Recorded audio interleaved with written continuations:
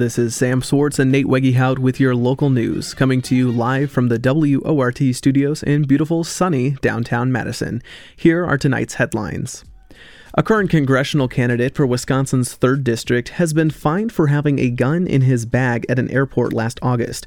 Wisconsin Public Radio reports that Republican candidate Derek Van Orden had a loaded 9mm handgun in a carry-on in Cedar Rapids, Iowa. He was ordered to pay 2 fines and take a firearms safety course. A campaign representative explained that the incident was accidental and that Van Orden had cooperated, apologized, and thanked the TSA for their hard work. Jacob Blake has dropped the charges against the Kenosha police officer, Rustin Shesky, who shot and left Blake paralyzed from the waist down in August 2020. Blake had filed the civil rights lawsuit in March 2021, claiming that Shesky had used excessive force during the arrest. The Associated Press reports that attorneys for both Blake and Shesky have not provided reasons why the lawsuit was dropped or whether there was a settlement agreement. The court records show that last Friday, the attorneys agreed to dismiss the case with prejudice, meaning that Blake cannot refile the suit. The case was dismissed today by a U.S. district judge. Dane County facilities would move to gender-neutral restrooms, according to a plan introduced to the county board last week. The resolution was introduced by District 36 Supervisor Melissa Ratcliffe. She says she introduced the change because of a loved one who is transgender and struggles to find a public bathroom where they are comfortable.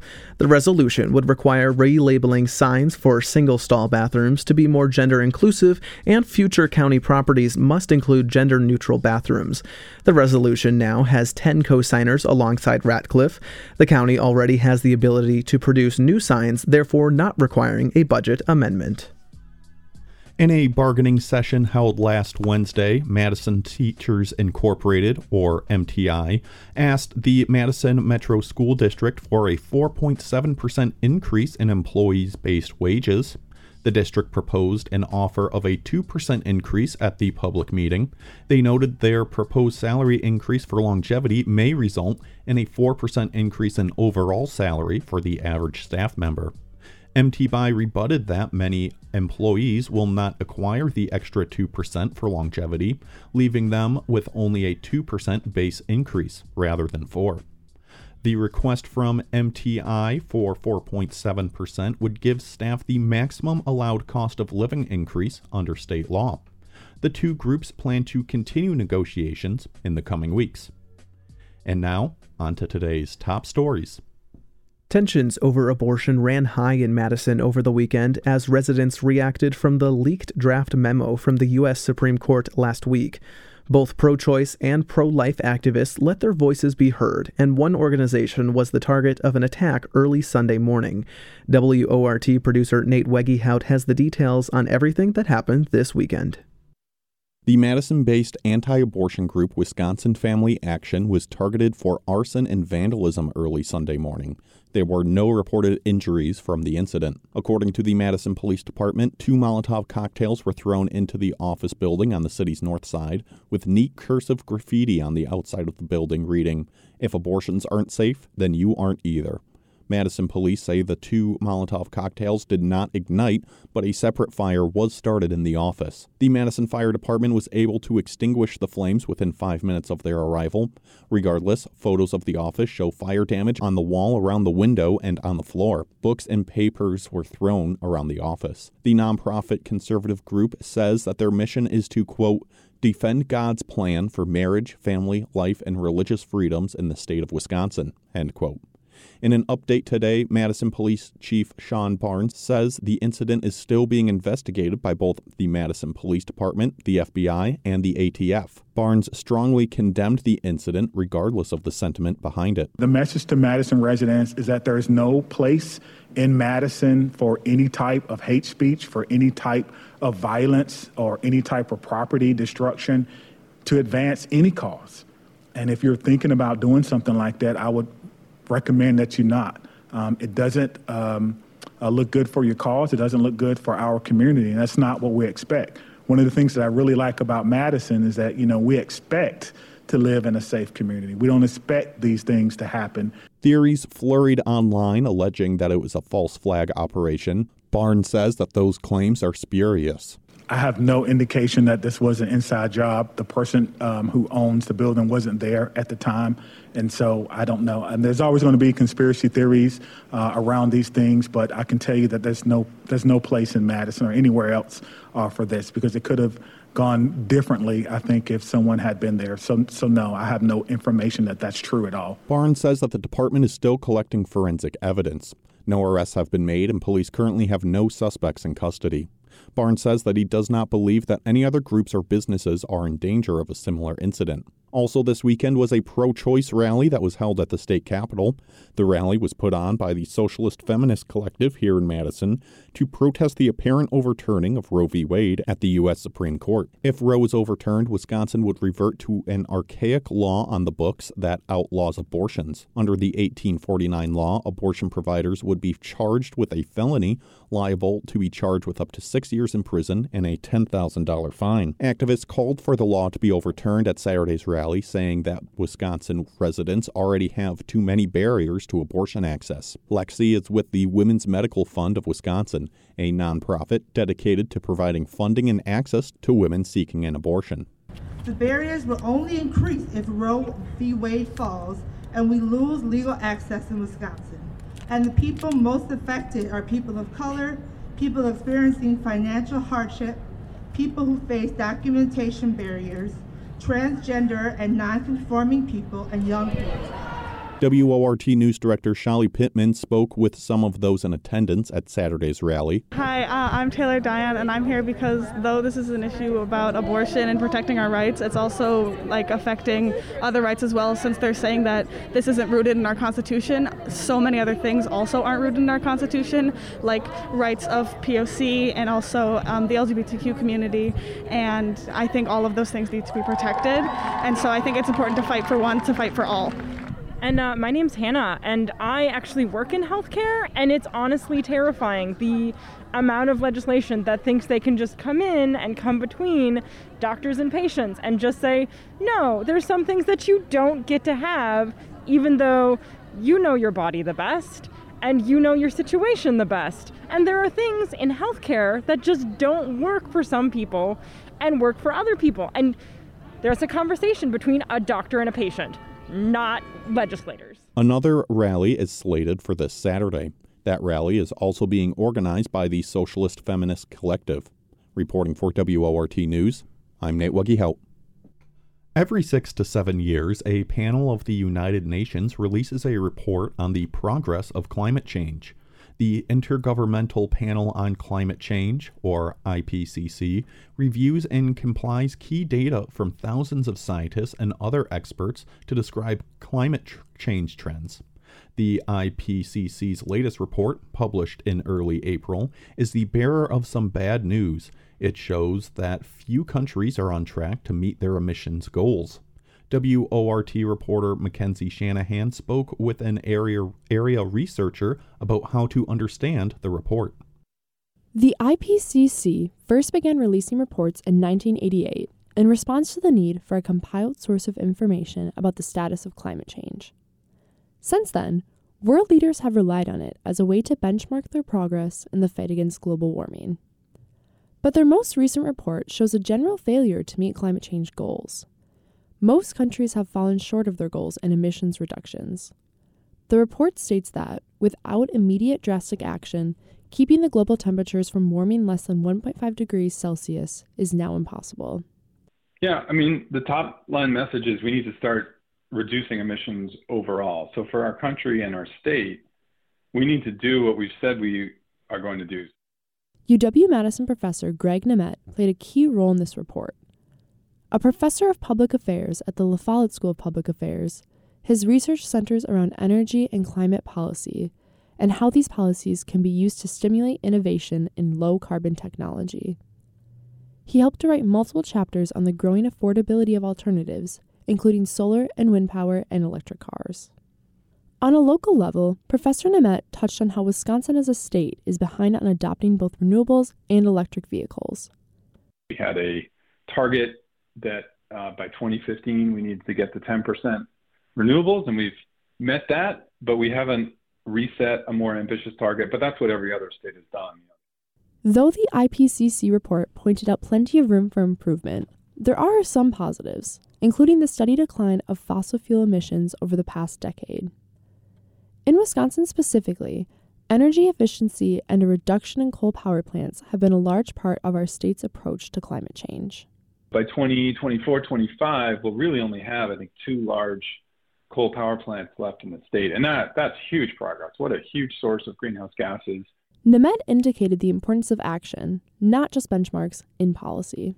But what we really need now is action, investment, and policy, and not just targets. So we're beyond the stage at which we can say, oh yeah, we need to get to zero emissions eventually. We actually need to start putting plans together so that, okay, yeah, we have all these fossil fuel assets like pipelines, like power plants, transmission lines for fossil fuels, and we need to shift away from using those for fossil fuels and switch to clean energy sources. In the face of reports that say the world isn't meeting its goals, it's easy to feel hopeless about curbing climate change. But Nemet says that's the wrong frame of mind. You know, we need to have like a much more can-do, optimistic spirit and approach to the problem. I think that at this point, we've known about the issues with climate change long enough, and I don't think it really helps that much to talk about how bad the situation is going to be or how much worse it'll be. I think the real focus now needs to be on communicating that we have these tools available that used to be expensive or difficult to use, but are now affordable and feasible to implement. Nemet also points to the need to underscore more immediate benefits along with long-term benefits. He says, while improving air quality is important for the future health of the planet, it also has somewhat immediate benefits, like a decline in the number of children having asthma attacks. A common obstacle of green policy choices is a fear of losing jobs or changes in funding. Nemet highlighted the importance of aiding the transition process on both an individual and a community level.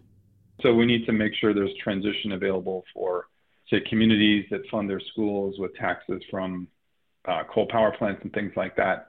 So there's transition that we have to work on, but there's huge opportunity in making this transition. The biggest takeaway from the report?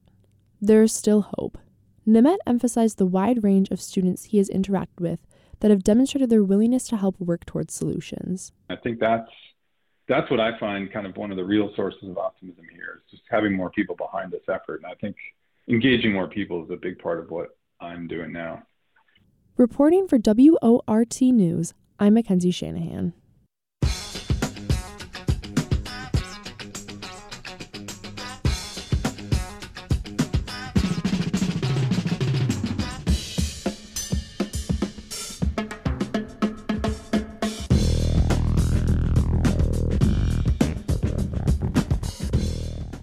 The time now is 6:19 p.m. and you're listening to the live local news on WORT.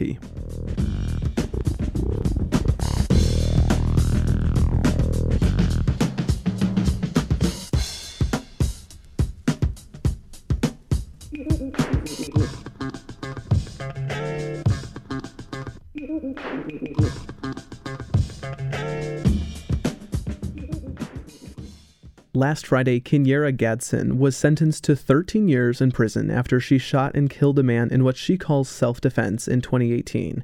Advocates around Madison have called for Gadsden's release since her arrest in 2018 and are demanding that she be released from jail and the Dane County District Attorney Ishmael Ozan to resign over the sentencing. One of those groups is Freedom Action Now, a nonprofit organization advocacy group. Earlier today, WORT producer Nate Wegehout spoke with Ananda Deacon from Freedom Action Now about the case and why they feel that Gadsden, a queer black woman, was discriminated against. So just to begin here, Ananda, what happened in 2018? Or maybe I should sort of say, what did Kinyera say happened versus what the prosecutors say happened? So in 2018, I guess the story actually starts even before 2018, more like 2014, there was a long back and forth between Kinyera and her group of friends and a man in her community that was abusing and terrorizing, essentially, Kinyera and her friends. Kinyera and her friends were shot at multiple times. they'd be at community events and this other group would pull up on them and just start badgering them and causing scenes and whatnot. And so there was a period of time, about 4 to 5 years leading up to that point, in which Kenyera would be just harassed and intimidated by this man and his group of friends. So leading up to that night, it was a Freak Fest in 2018, I believe. Kenyera was out with one other friend, and they were trying to leave the event, and they were being followed by this man and his group of friends again into a parking ramp. And once Kenyera and her friend got to their car, this man, I believe he threw the first punch at Kenyera's friend and a fight ensued. And so Kenyera, reacting in self-defense for herself and her friend, fired a single shot that unfortunately struck and killed one of the man's friends in that group. And so from our perspective, knowing how often Black women are in abusive and dangerous situations, and knowing how the police often see Black women as aggressors, we're coming from the perspective that this was a case of self-defense. The DA did not agree with us, as you know, which is very odd because the same DA, I believe, there was another case between a white man who believed there was an intruder, but it was his roommate, and he shot and killed him, and he was allowed to plead the Castle Doctrine in that case. And so it's not like this DA never acknowledges self-defense, right? It's just that he doesn't acknowledge it for Black women, is where we're coming from. So Kenyera was ultimately charged with first-degree intentional homicide. Well, I think he might have modified it to be first-degree reckless homicide in the end. But they originally were pushing for Kenyera to get 65 years in prison. So that's why we've organized a campaign around her to really bring attention to this case, to really push the city of Madison to practice what they preach, essentially, by taking a firm stance to defend Black women, especially Black queer women. We are often put in situations in which violence is forced upon us, but we're denied the right to defend ourselves, essentially. We're seen as having no self-worthy of defending. So that's essentially the story leading up to this point. And now, so as you sort of mentioned there on Friday, Kenyera was sentenced to 13 years in prison for the shooting. Can you tell me a little bit about what happened on Friday there? And then sort of along those same lines, your group Freedom Action Now has been vocally on her side throughout all of this. So can you sort of just tell me about your thoughts on this sentence here as well? I was also one of the folks giving court support throughout the trial. The trial itself was happening in early January this year. Kenyera was in jail for 2 years. Her bail was at $100,000 before Free the 350 bailed her out. So she got out in 2020 and had served jail time for 2 years up until that point. And while I was in court, I heard the language that the DA was using to really paint his side of the story. It was homophobic and anti-Black language, quite frankly, essentially painting Kenyera as an aggressor who had nothing to fear, who lured these people into the parking ramp with the intention from the get-go to shoot them. And just painting her as a villain and a provocateur. And that's not something unusual that Black queer women have to go through. We're hyper-masculinized, and as I mentioned, we're just painted as the villains and aggressors. So that's how my reaction to this sentencing was, that it felt like Kenyera was set up to fail from the get-go, right? Like there wasn't even a case for self-defense to be truly made in court because the DA had already made up his mind about how he wanted the case to go, it felt like.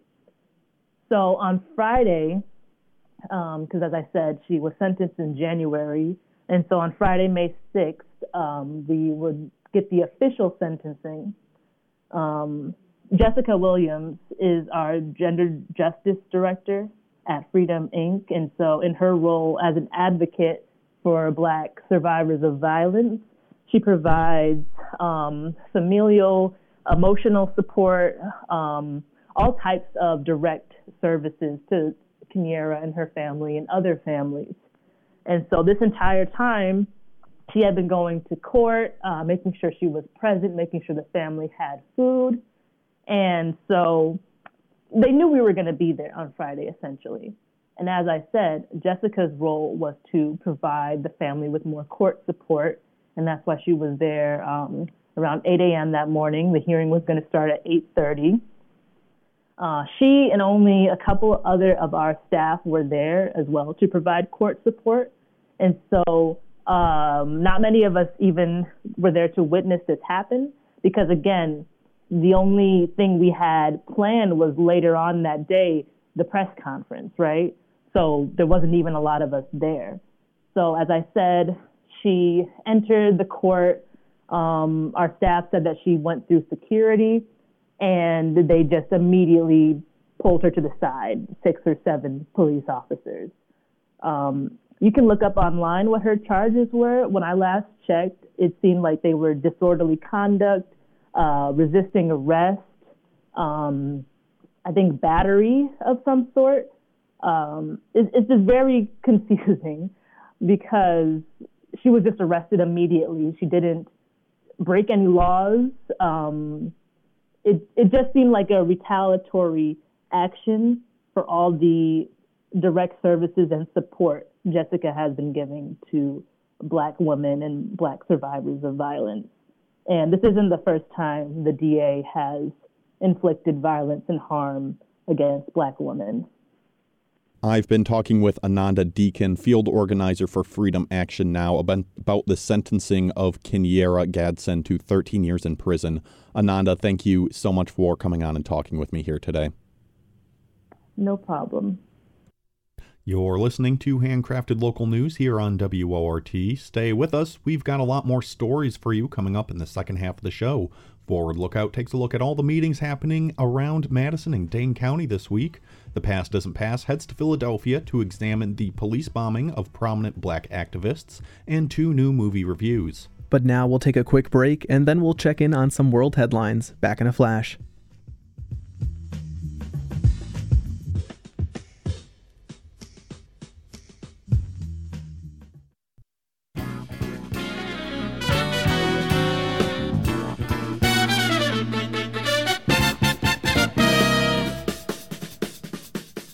The time is now 6:33, and you're listening to live local news on WORT.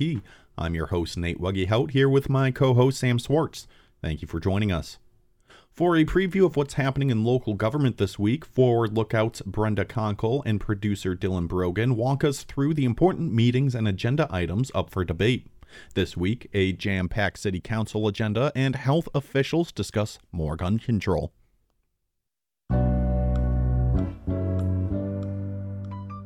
All right, it's Monday. That means we're speaking with Brenda Conkle from ForwardLookout.com about what's happening this week in local government. We'll start with Dane County. Still virtual meetings, unless we say otherwise. So the Board of Public Health for Madison and Dane County, their executive committee is meeting tonight. So that's already in progress, started at 5 p.m. What do we need to know about that meeting? Looks like maybe they did not have quorum last week or something because the entire agenda from last week's meeting was repeated again this week, and it's just going in front of the executive committee. So that's kind of interesting. Not sure exactly what's going on there, but they do have that resolution about the city of Madison wanting to regulate firearms that has been previously preempted by the state of Wisconsin. but sounds like maybe the city attorney has figured out something they can do to get around that. They do have some funding that they're getting for a collaborative mental health crisis response team pilot. So that may be of interest to some folks. And then they're looking at that violence prevention RFP consent paper. And again, all those things were on the agenda last week, but something must have happened. So they're doing it again. All right. Well, good to know. Yep. And what about the Personnel and Finance Committee, which is virtual and that started at 5:30 today? All of the county board standing committees are going to be electing their chairs and vice chairs. So that's the first thing they'll be doing. This is important because during budget time, those chairs have a lot of power when it comes to which amendments get approved and do not get approved during the budget. So a lot of the committees will have that on their agenda this week. In addition to that, they'll be looking at the purchase of the property from the city of Madison for the county landfill. And then they will also be looking at providing an inflation mitigation payment to Dane County employees. And then they're getting an update on the American Rescue Plan money and where it's all gone. Tuesday, we have Public Protection and Judiciary Committee. And like you mentioned, a lot of these county committees are electing their chair and vice chair, which can be consequential. But what else is that committee talking about at 6:30 tomorrow? Sure. So they'll be getting, they have two resolutions about accepting some grant funds. One is for a bomb explosive breaching training, and the other is for the Milwaukee high intensity drug trafficking area. Sort of a triangle between, or not a triangle, but between Milwaukee, Minnesota, Chicago, and Madison. There's sort of a high intensity drug trafficking area that they get a grant for every year. And then the sheriff's office will be doing a presentation about the jail consolidation project. And finally, in county business, we have on Thursday the Health and Human Needs Committee, and it looks like they'll be accepting some grant money too, or maybe I got that wrong. You tell us for sure, Brenda. Are they? Yeah, they have relief funds that they'll be accepting to authorize expenditures for employee recognition. And that seems to be mostly within the Human Services Division. And then they have a project, an affordable housing project at 651 East Mifflin, which is right by the Salvation Army. So I think that's what that project is. And then they're extending the money for the hotels where they put people when they are at, if they have tested positive for COVID or have been in close contact with folks. They're going to be extending that for an additional 30 days. And then they are extending the staffing for the hotels, but not the actual hotel rooms, so that as people are leaving the hotels, the workers who had been working with them while they were in the hotels continue working with them in the hotels to housing program. Well, let's move on to the city of Madison. Maybe we'll just kind of lump these two together because they probably are wrapping up right about now. But Landmarks and Plan Commission met virtually tonight. So, yeah, what are the big projects that they discussed? Sure. Landmarks has two small projects on 1700 block of Regent Street and the 1200 block of Spate Street. And then they're looking at their landmarks ordinance and all the revisions that they want to make to that. Plan Commission had a relatively short agenda. There's a whole bunch of things that the developers decided they did not want to go forward tonight. So they have three projects, 710 John Nolan Drive, 114 North Blount Street, and 1701 Moreland Road. And then Tuesday, the Common Council has another sort of whopper of a long meeting and no executive committee. So 6:30 virtually. That's coming up tomorrow. So just give us the highlights of what the Common Council is up to tomorrow night. Yeah, it's a big agenda. So it's definitely worth taking a look at. There is a project in the Oscar Mayer Special Area Plan on Ross Street and Ruskin Street. So if people are interested in that area, they may want to pay attention to that project. They are authorizing zoning not zoning approvals, but an allowed use of taverns and restaurants and brew pubs and all kinds of things in the mixed neighborhood district. And so some people are a little bit upset about that. There's several more projects. There is going to be an appeal for the project at 3734 Speedway Road. That is an appeal from the Plan Commission. They'll be talking about their steps to how they hire their Common Council staff.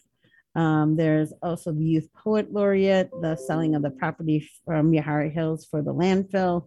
And then that medians ordinance about cementing over some of the grassy areas in the medians. That's another one that's on there. And then they also have the accessory dwelling units proposal about how they're going to spend money. Yeah, those grandma houses. Yep. Let's just wrap up with the park commissioners. That's happening 6:30 on Wednesday. Yep, they have the commitment to supporting pollinator health. So the birds and the bees. They're interested in doing a resolution about that. They have a few events where they're extending the hours in McPike Park and for the sessions at McPike Park, as well as Fête de Marquette, and also extending some hours out at Oliver Park for the Jack-o'-lantern World. And then Opera in the Park also extending some hours. So lots of events and music coming back to the community. So that's exciting. They do have a final report about the West Wingra watershed report. And then they are looking at some of their planning that they're doing for the Parks Department.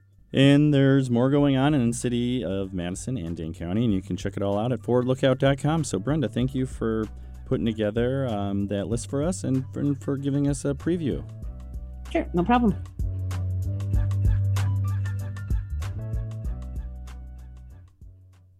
This Friday marks the date in 1985 when the Philadelphia police dropped a bomb on MOVE, a Black Liberation Back to Nature group.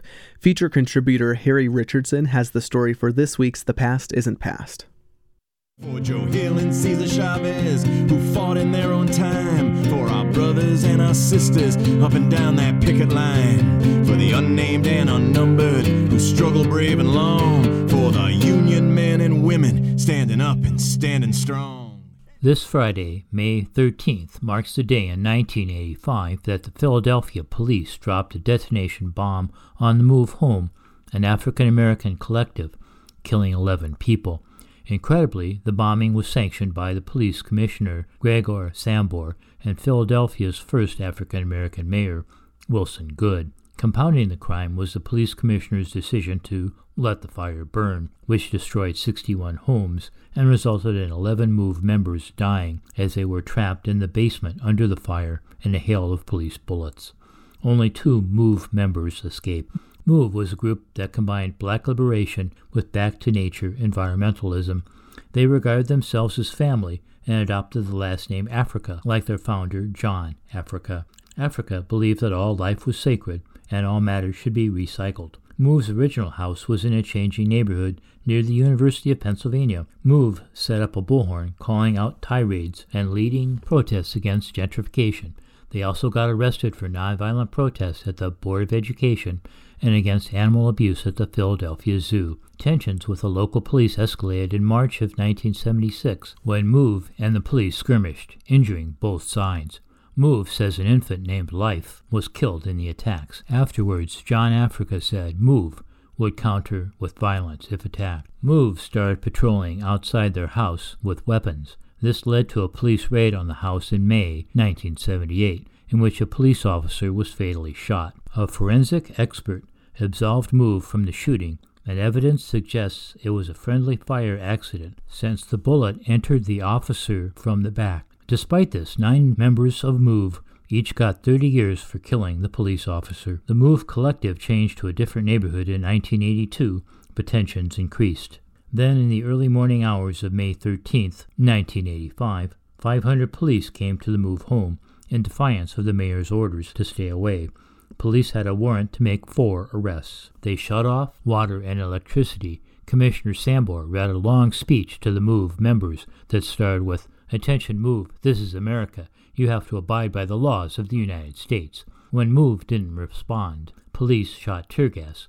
MOVE reportedly shot back. Then police shot 10,000 rounds of ammunition into the house, unleashed water cannons, pumped in tear gas, and blew off the front of the house with explosives. Next, police dropped the bomb from a state police helicopter onto the fortified bunker on the roof of the MOVE house. Only 29-year-old Ramona Africa and 13-year-old Birdie Africa escaped the MOVE house, and both were badly burned.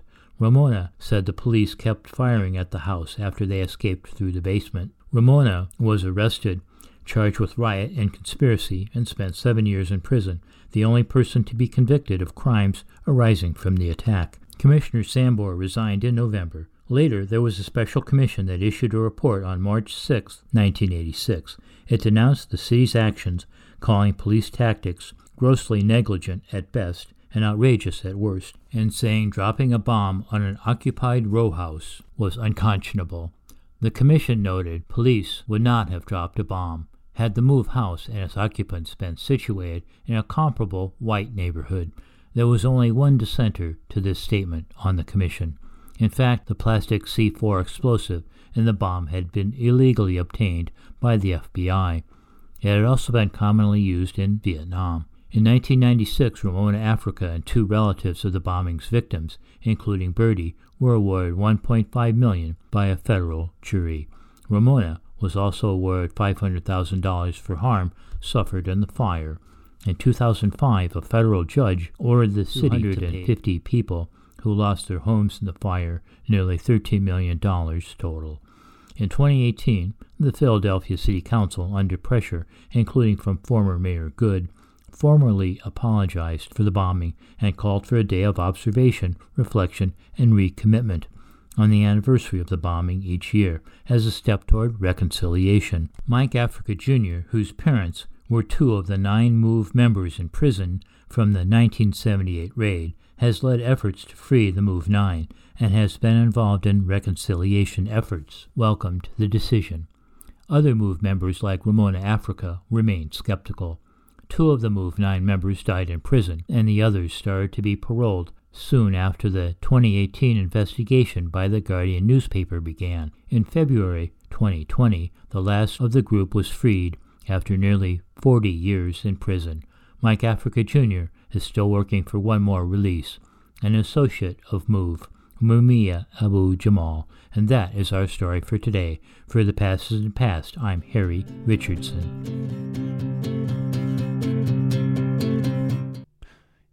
It's now 6:46 p.m. and you're listening to the live local news on WORT. This weekend, the WORT News Department won a slate of statewide journalism awards for a combined total of 12 awards from the Milwaukee Press Club and Wisconsin Broadcasters Association. Today, we take another listen to one of those stories that took home a gold award from the Milwaukee Press Club, produced by contributor Carrie Ann Welsh. In May of last year, Welsh traveled to the West Point Pet Memorial in Waunakee. Here is her award-winning feature, Pet Cemetery. This is Desire Lines, sharing emergent stories, slow scenes, and lines of connection. Just got to the pet cemetery, to the Westport Pet Memorial. I just realized I have something called a dead cat on my microphone. I went out there on a Scorpio full moon and one of the windiest days of spring.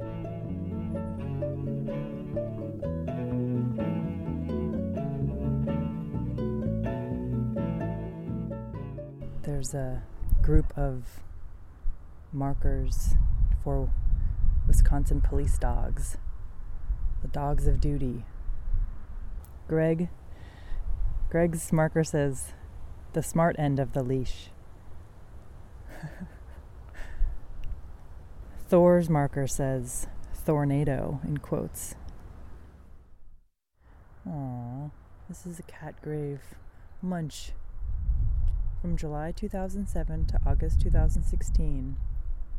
Our baby Mau Mau. It's kind of sweet to think of all the people who have loved all of these creatures, all of these beings. I have one gentleman out there, he goes and he sits and he reads for years. He just sits, brings his lawn chair and he reads poems to his dog or he reads a book. But people are out there a lot, yeah. This is Susan Porter. And I'm the owner of Westport Pet Memorial. 1982, it was pretty much established. The cemetery, first of all, is part of the family farm, actually where I was born.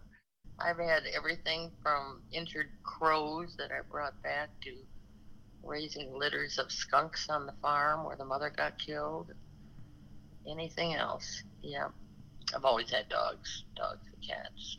Many years ago, I showed Old English Mastiffs across the country, and I had come across some, there aren't very many of them, but some very nice pet cemeteries, and I never really thought about that concept before, but I got thinking, you know, that's a real need, because at that time the condominium concept was really coming in, and people weren't staying in their homes, you know, like years when I grew up, you know, you were born and almost died in the same place that you were. and people were moving around more, but they all wanted to have a place where they knew where their pet was going to be. And of course, growing up, I had our little graveyard and so on the farm.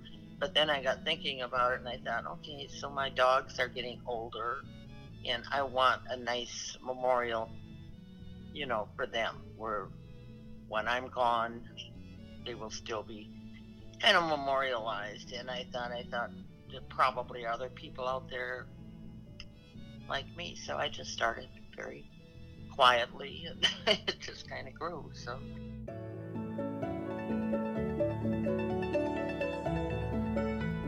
Some graves don't say what animal is buried there. It just says the animal's name. Some of them have a picture of a cat face, or a photograph. Tinkerbell, our little honey. Peaches, from heaven to heaven. There's a small round stone, and Cuddles is engraved on it with an image of a bunny. And next to it is a little statue of a bunny. Hey, Cuddles. Here's two cats. There's no dates. It just says, just a piece of marble, sort of even with the ground. It says, my beloved companions, Fluff and Stuff and Snowshoe. SNO-SHOO.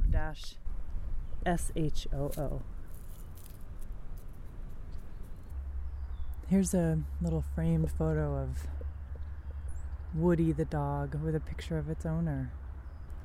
And all of Woody's nicknamed, like Pumpkin Butt, Pumpkin Bottom, Dough Butt, Dough Bottom, Dew,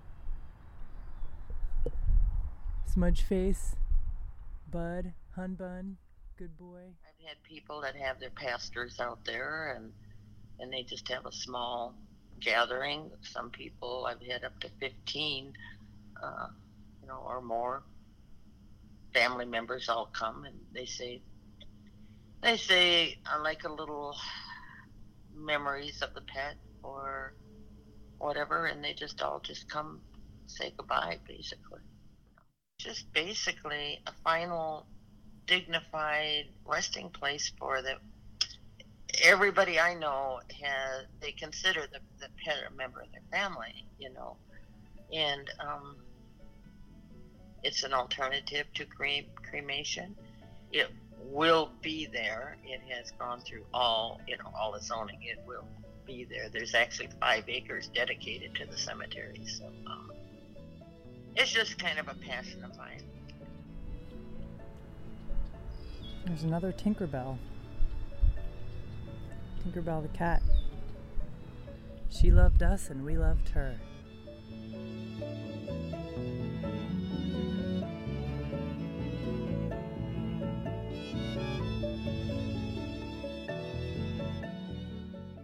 For WORT News, this is Carrie Ann Welsh.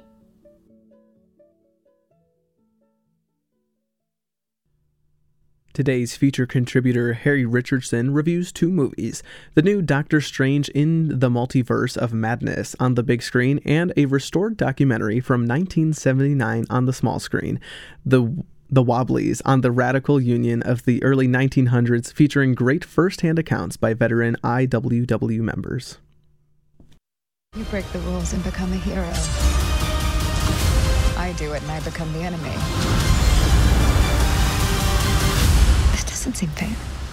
That was a clip from the trailer for Doctor Strange in the Multiverse of Madness, directed by Sam Raimi. This is a fun sequel to the earlier Doctor Strange and fits in nicely to the ongoing storyline of the Marvel comic universe. As the title implies, we go on another wild trip through the multiverse. There are some cool special effects and an enjoyable A-list cast with its own tragic villain. The movie opens with an action scene, with Strange again played with a certain swagger by Benedict Cumberbatch. We are thrust into a feverish landscape of floating objects and Doctor Strange in dire straits. It all turns out to be a dream, though, but is it? Strange wakes up and soon finds himself at an even scarier place, the wedding of his former love, Christine Palmer, Rachel McAdams. Luckily for Strange, a one-eyed monster resembling a giant octopus threatens New York, and he flies to the rescue, saving a teenager, America Chavez Soto Gomez. She seems familiar because he saw her in his dream. It seems Strange's dream has tapped into an adventure by another Strange in a parallel Earth, who also became involved with Chavez. Chavez has the uncontrolled ability to move between universes. The multiverse of Marvel's imagining is a series of Earths that exist side by side, but have taken different paths to sometimes drastically different worlds than the one we inhabit. Soon, Strange is defending her from Wanda Maximoff, Scarlet Witch, Elizabeth Olsen. Wanda needs Chavez to go to a parallel Earth where she is a happy mom with 2 kids. Yes, you heard that right. It seems Wanda wakes up from a blissful dream with 2 young children to her own lonely present. Wanda becomes aware of Chavez's presence, and Strange enlists his old colleague Wong, a fun Benedict Wong, and a host of allies to defend Chavez. This defense fails, and Strange flees through the multiverse with Chavez. Wanda is hot on their trail. We also get the return of rival sorcerer Karl Mordo, Chiwetel Ejiofor, some fun cameos of Marvel's heroes, and a lot more action and some cool special effects. I don't expect much romance, though. At the risk of a little spoiler, it seems that in all the multiverses, Doctor Strange never gets the girl. All in all, a fun superhero action-adventure movie, a solid addition to the Doctor Strange story and the Marvel storyline. Stay through the credits for a hint about the next movie. Let the summer blockbuster season begin. Coming July 8th, a new Thor movie. Up next, something more serious in a May Day theme. Industrial workers of the world, work, good wages, and respect. That's what they wanted for the workers. To be people, not nobody. That was a clip from the trailer for The Wobblies, a newly restored documentary directed by Deborah Schaefer and Stuart Bird. The movie showed for free last weekend as part of an online Workers Unite film festival. The movie, first released in 1979, has a remarkable collection of elderly, wobbly veterans talking about the heyday of the radical labor organization, the Industrial Workers of the World, IWW. They talk about the major campaigns of the IWW from its founding in Chicago in 1905 to its effective repression during and after World War I. The IWW was founded by a dynamic group of organizers including Big Bill Hayward, of the radical Western Federation of Miners, who gavelled into existence the IWW with the words, "Fellow workers, this is the Industrial Congress of the Working Class." Also on stage were socialist leader, labor organizer Eugene Debs, Mother Jones, Lucy Parsons, and others. The IWW was formed to include all workers, skilled and unskilled, regardless of race, color, or gender. They started from the premise that the working class and the employing class had nothing in common, and that the 2 classes must clash until the workers are triumphant and come to run the world. It was great listening to the Wobblies reminisce about the major campaigns in the textile mills of the East. Lawrence and Patterson, the agricultural workers organization across the Midwest, the lumber workers of the Northwest, the free speech fights, the Bisbee miners' deportation, the successful biracial Philadelphia dock workers local, and more. The doc also credited the importance of music to the cause, the Wobs bursting into song themselves. We also heard here and there singing by Utah Phillips. The film is also available on Vudu, well worth checking out, as are the other films in the Workers Unite Film Festival. For WRT's Monday Movie Review, I'm Harry Richardson. And that does it for our show. Thanks so much for listening to WORT's Live Local News at 6. Your reporter tonight was Mackenzie Shanahan. Your headline writer this evening was Emily Flick. Special thanks to feature contributors Harry Richardson, Carrie Ann Welsh, Brenda Conkle, and Dylan Brogan, and Nicholas Leet for technical production. Victor Calzoni engineered the show, Nate Wegehout produced this newscast, and Shelly Pittman is the news director at WORT. I've been your host, Sam Swartz. And I'm your host, Nate Wegehout. Stay up to date with the WORT Local News Podcast. Subscribe on iTunes Podcasts, Spotify, or wherever else you get your podcast. Up next is the most freeform show on your radio dial, The Access Hour. Good night.